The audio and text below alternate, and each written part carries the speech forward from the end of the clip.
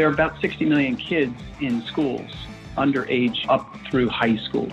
According to the Aspen Institute Project Play initiative, about 38% of those kids are participating in out-of-school youth sport activities, which means 62% are not. And so the overall initiative of the foundation and really of the President's Council and the Department of Health and Human Services is to make sure that you're impacting all kids, not just 38%, but 100%. Joined today by Clay Walker, Executive Director of the National Fitness Foundation. It is a wild time out there right now in and around youth sport, and wanted to bring an expert in this space on to discuss. Take a moment first and explain the National Fitness Foundation and your daily work. Well, good morning. Thanks for having me on. The National Fitness Foundation was chartered by Congress in 2010, specifically to serve as the official charity of the President's Council on Sports, Fitness, and Nutrition. And its role is really to develop public and private partnerships that support youth sport, health, and fitness initiatives in America. So that's really where the organization was founded, or why it was founded. And if you think about youth sport, health, and fitness, there are about 60 million kids in schools, underage, up through high school. According to the Aspen Institute Project Play initiative, about 38% of those kids are participating in out-of-school youth sport activities, which means 62% are not. And so the overall initiative of the foundation and really of the President's Council and the Department of Health and Human Services is to make sure that you're impacting all kids, not just 38%, but 100%. And so how do we do that? What are really the tools, or what are really the strategies? And what I would say is we've got really a two-pronged approach. One is in school, and one of them is out of school. And in school has been a focus for more than 60 years. That's really the area where we've been most known. The foundation runs something called the Presidential Youth Fitness Program. So that's tried and true and tested and has been around for a long time, really going back as far as the Eisenhower administration. This administration has done something different and has said, let's continue to focus on the in-school physical education and activities, but let's also add out of school. And that's the thing that is different. And quite frankly, it's quite exciting because it allows the foundation to really get into the space where it can develop public-private partnerships with pro sports leagues and teams and athletes and the NCAA and Olympics and a lot of other organizations that probably would have a harder time identifying with PE in in-school environment. So that's a little bit of the background, David. It's just that the in-school, the out-of-school focus, and to really build on that, we're trying to build a war chest, an endowment that's focused on out-of-school activities. We'll continue to run the in-school programs through the Presidential Youth Fitness Program, but our charge more recently has been to create an endowment focused on out-of-school activities. Yeah, but to be really clear, because you mentioned going back to Eisenhower 60 plus years ago up into current, you have a bipartisan effort that's congressionally chartered, right? The only nonprofit congressionally chartered focused on youth sports? That's correct. There's no other organization that is chartered by Congress for the explicit purpose of focusing on youth sport, health, and fitness.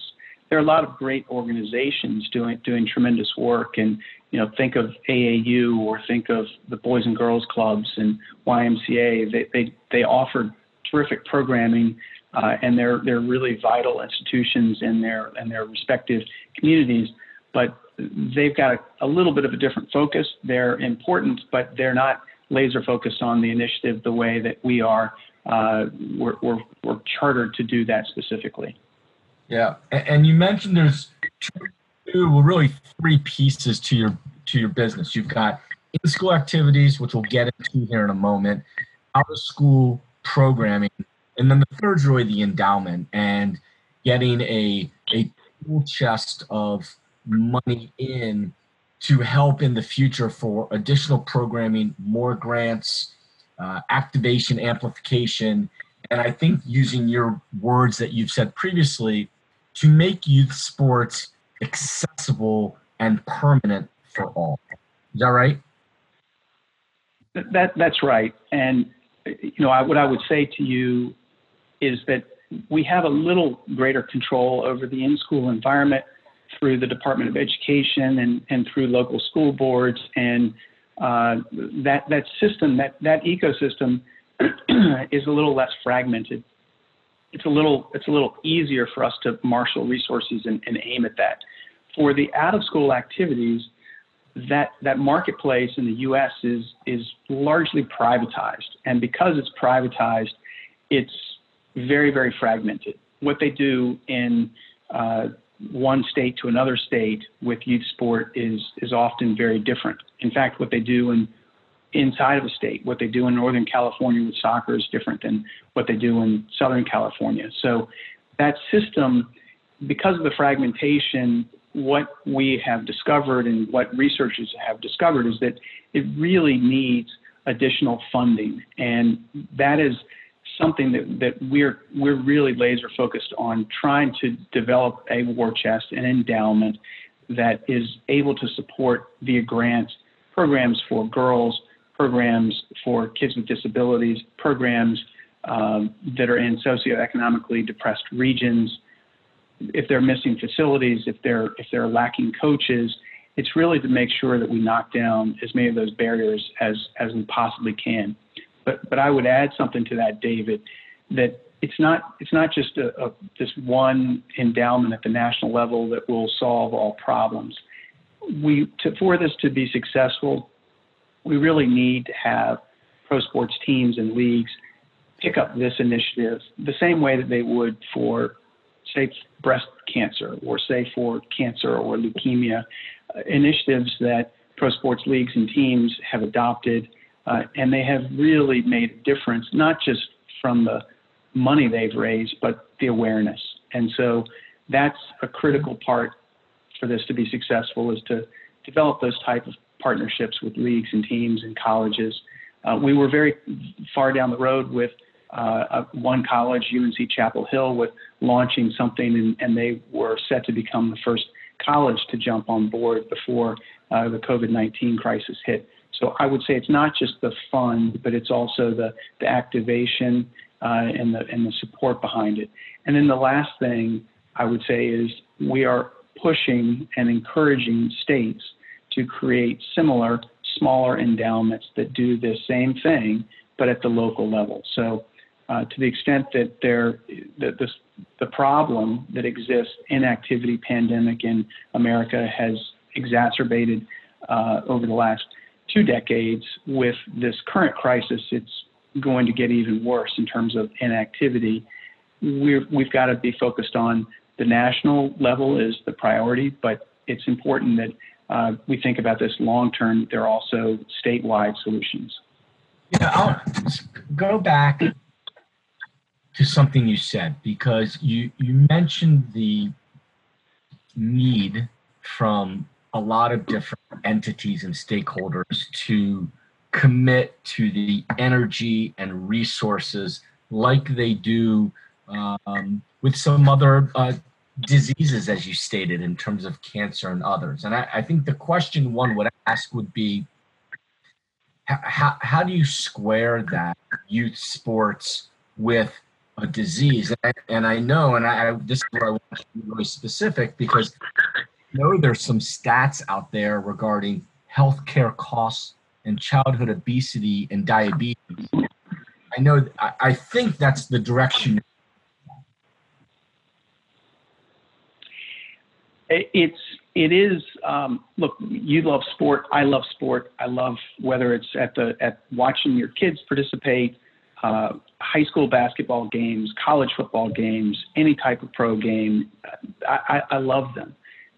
they are important for sort of what people would talk about they're healing for the country. They have this emotional aspect that is positive, but at their core, we got into this. The country got into creating a president's council focused on youth health and fitness 60 years ago because it was determined by experts at CDC and NIH and others that kids that are active perform better academically, emotionally, socially.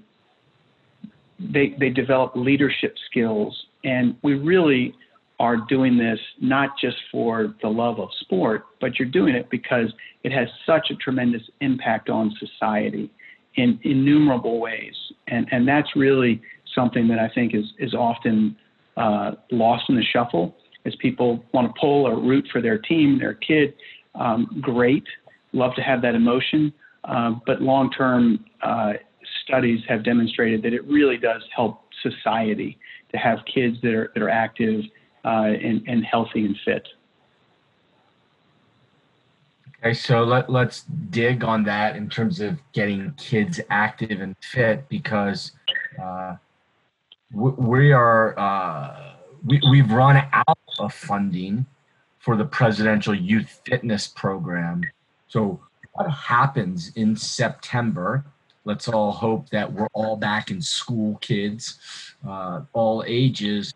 What happens? I mean, how many kids are affected by that? What are we losing? Well, again, using the numbers from Aspen's studies on youth sport participation, there are roughly 60 million kids that are in schools. And if you just take the numbers, 38% are participating in youth sports. That's 23, 24 million. That means that there's 37, 38 million that are not. And so if the majority of kids are not participating in youth sports, then the only way to impact them is in school. And the Presidential Youth Fitness Program curriculum has been refined and revised by the Centers for Disease Control, refined and revised by the President's Council on Sports Fitness and Nutrition, revised and refined by the National Fitness Foundation. It's really the gold standard for physical education curriculums in schools. And so if we know that youth sport participation is going to take a step back in terms of participation levels because of economic issues, then in my opinion, you really have to spend a lot more of your effort on the in-school activities. So we are at a point in time in our country's history where it would be very devastating if we did not have funding to operate the Presidential Youth Fitness Program in schools in the fall, coming out of this pandemic, knowing that people that are healthier are less likely not only to get diabetes, to have heart disease, to have other chronic illnesses. They're less likely to be hit by a virus. They're stronger and able to face the flu better or face coronavirus or anything else. So it would be devastating if we're unable to really offer that program in full the way that it has been for more than 60 years.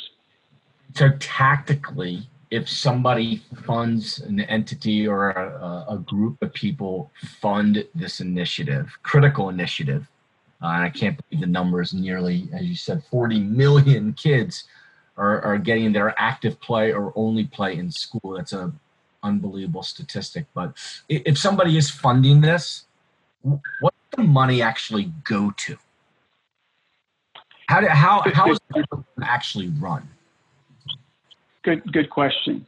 The National Fitness Foundation has a network of trainers in all markets in all states that really manage the training process for physical educators. The resources that we need keep the network in place for what I would call teaching, and that physical education literacy is a critical part.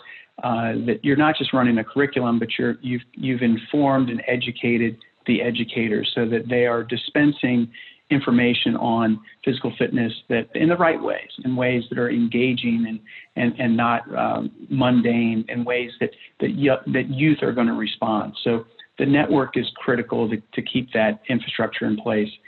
We also have an awards program. If you think about the old certificates or the old patches that you would earn if you participated in the Presidential Youth Fitness Program, there's a cost for getting millions of patches and millions of rewards and award certificates out to the marketplace.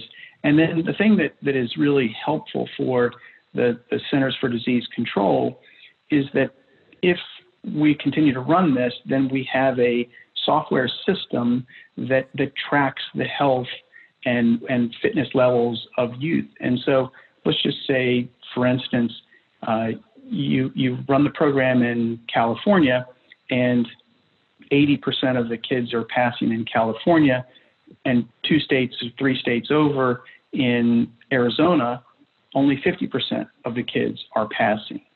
That informs CDC in terms of what state is doing well and what state is not, or states are not, and informs how do we deploy resources, we meaning the federal government, state governments, to improve health and fitness levels. So the surveillance piece is critical. So funding is really the network to manage the process.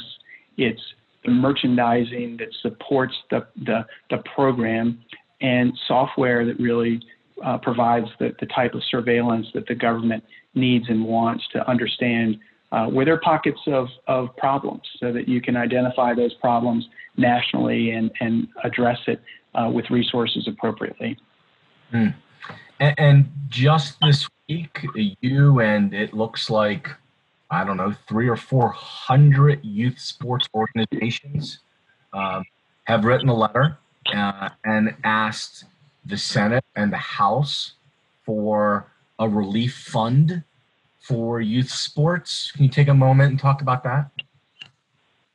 Sure. The foundation is 100% supportive of the initiative. That initiative is called the Play Sports Coalition, and it is a collection of organizations really that represent the entire landscape and the entire ecosystem of the youth sports world. And some of them are nonprofits. Most are nonprofits. Some are for-profit. Some are software companies. Some run programs. Some are own facilities. Some operate tournaments. And the recognition that organization is, or that coalition is bringing to this issue is critically important. And it goes to really the core of our mission as an organization. So it makes sense for us to support it. And I'm hopeful that this pandemic crisis will cause some reexamination on the part of policy leaders at the national and the state level to take a second look at youth sport in America, to understand that it's a critical part of the overall infrastructure of our health system for kids. It's not the only thing. Again, there's in school and out of school, but we can't turn our backs on it. And so I think it's a great concept. The foundation is uniquely positioned to help the coalition and stands ready to support it.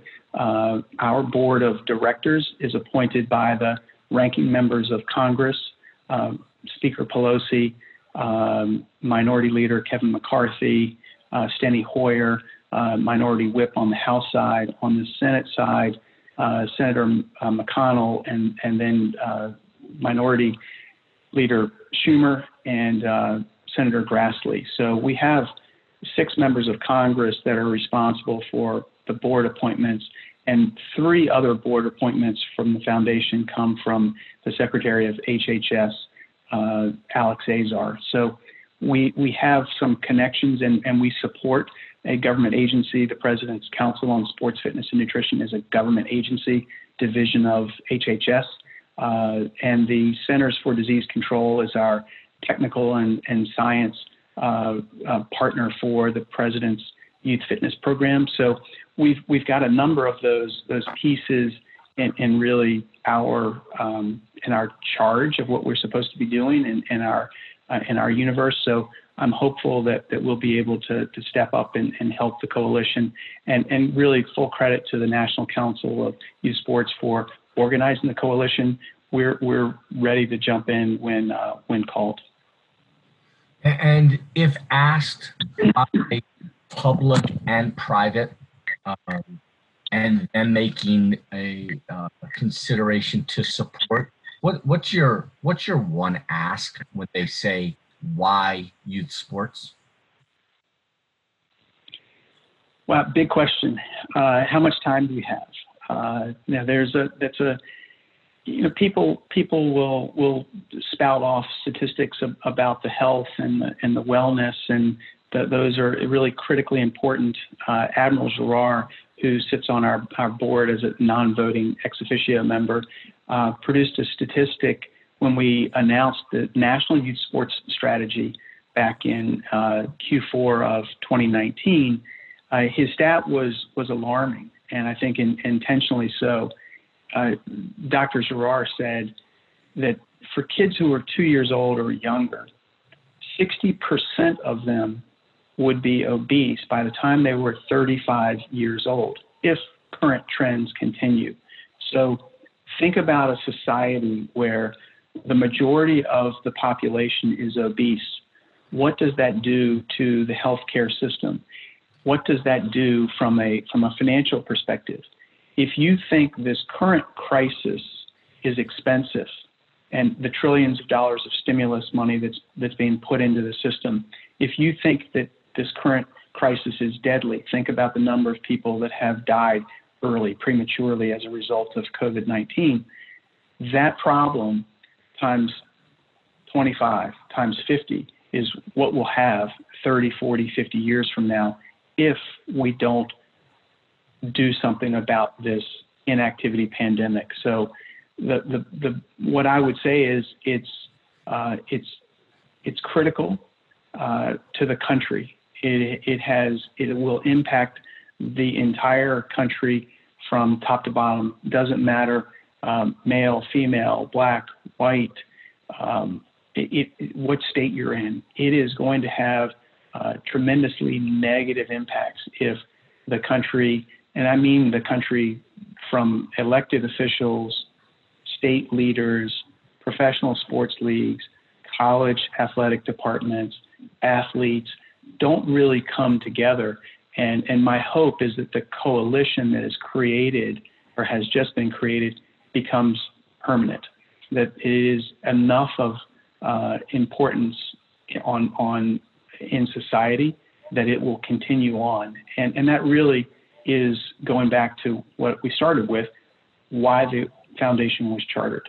It was chartered to do this and to build and be part of coalitions that are driving initiatives that positively impact youth sport, health, and fitness. And so I'm hopeful when we come out of this that there will be a greater recognition. And corporations play a critically important part of that. I don't think it's not really the government's job to run youth sport in America. We need private sector support, and ideally the public sector is represented and is providing background from data, background on science, background on surveillance, and some funding.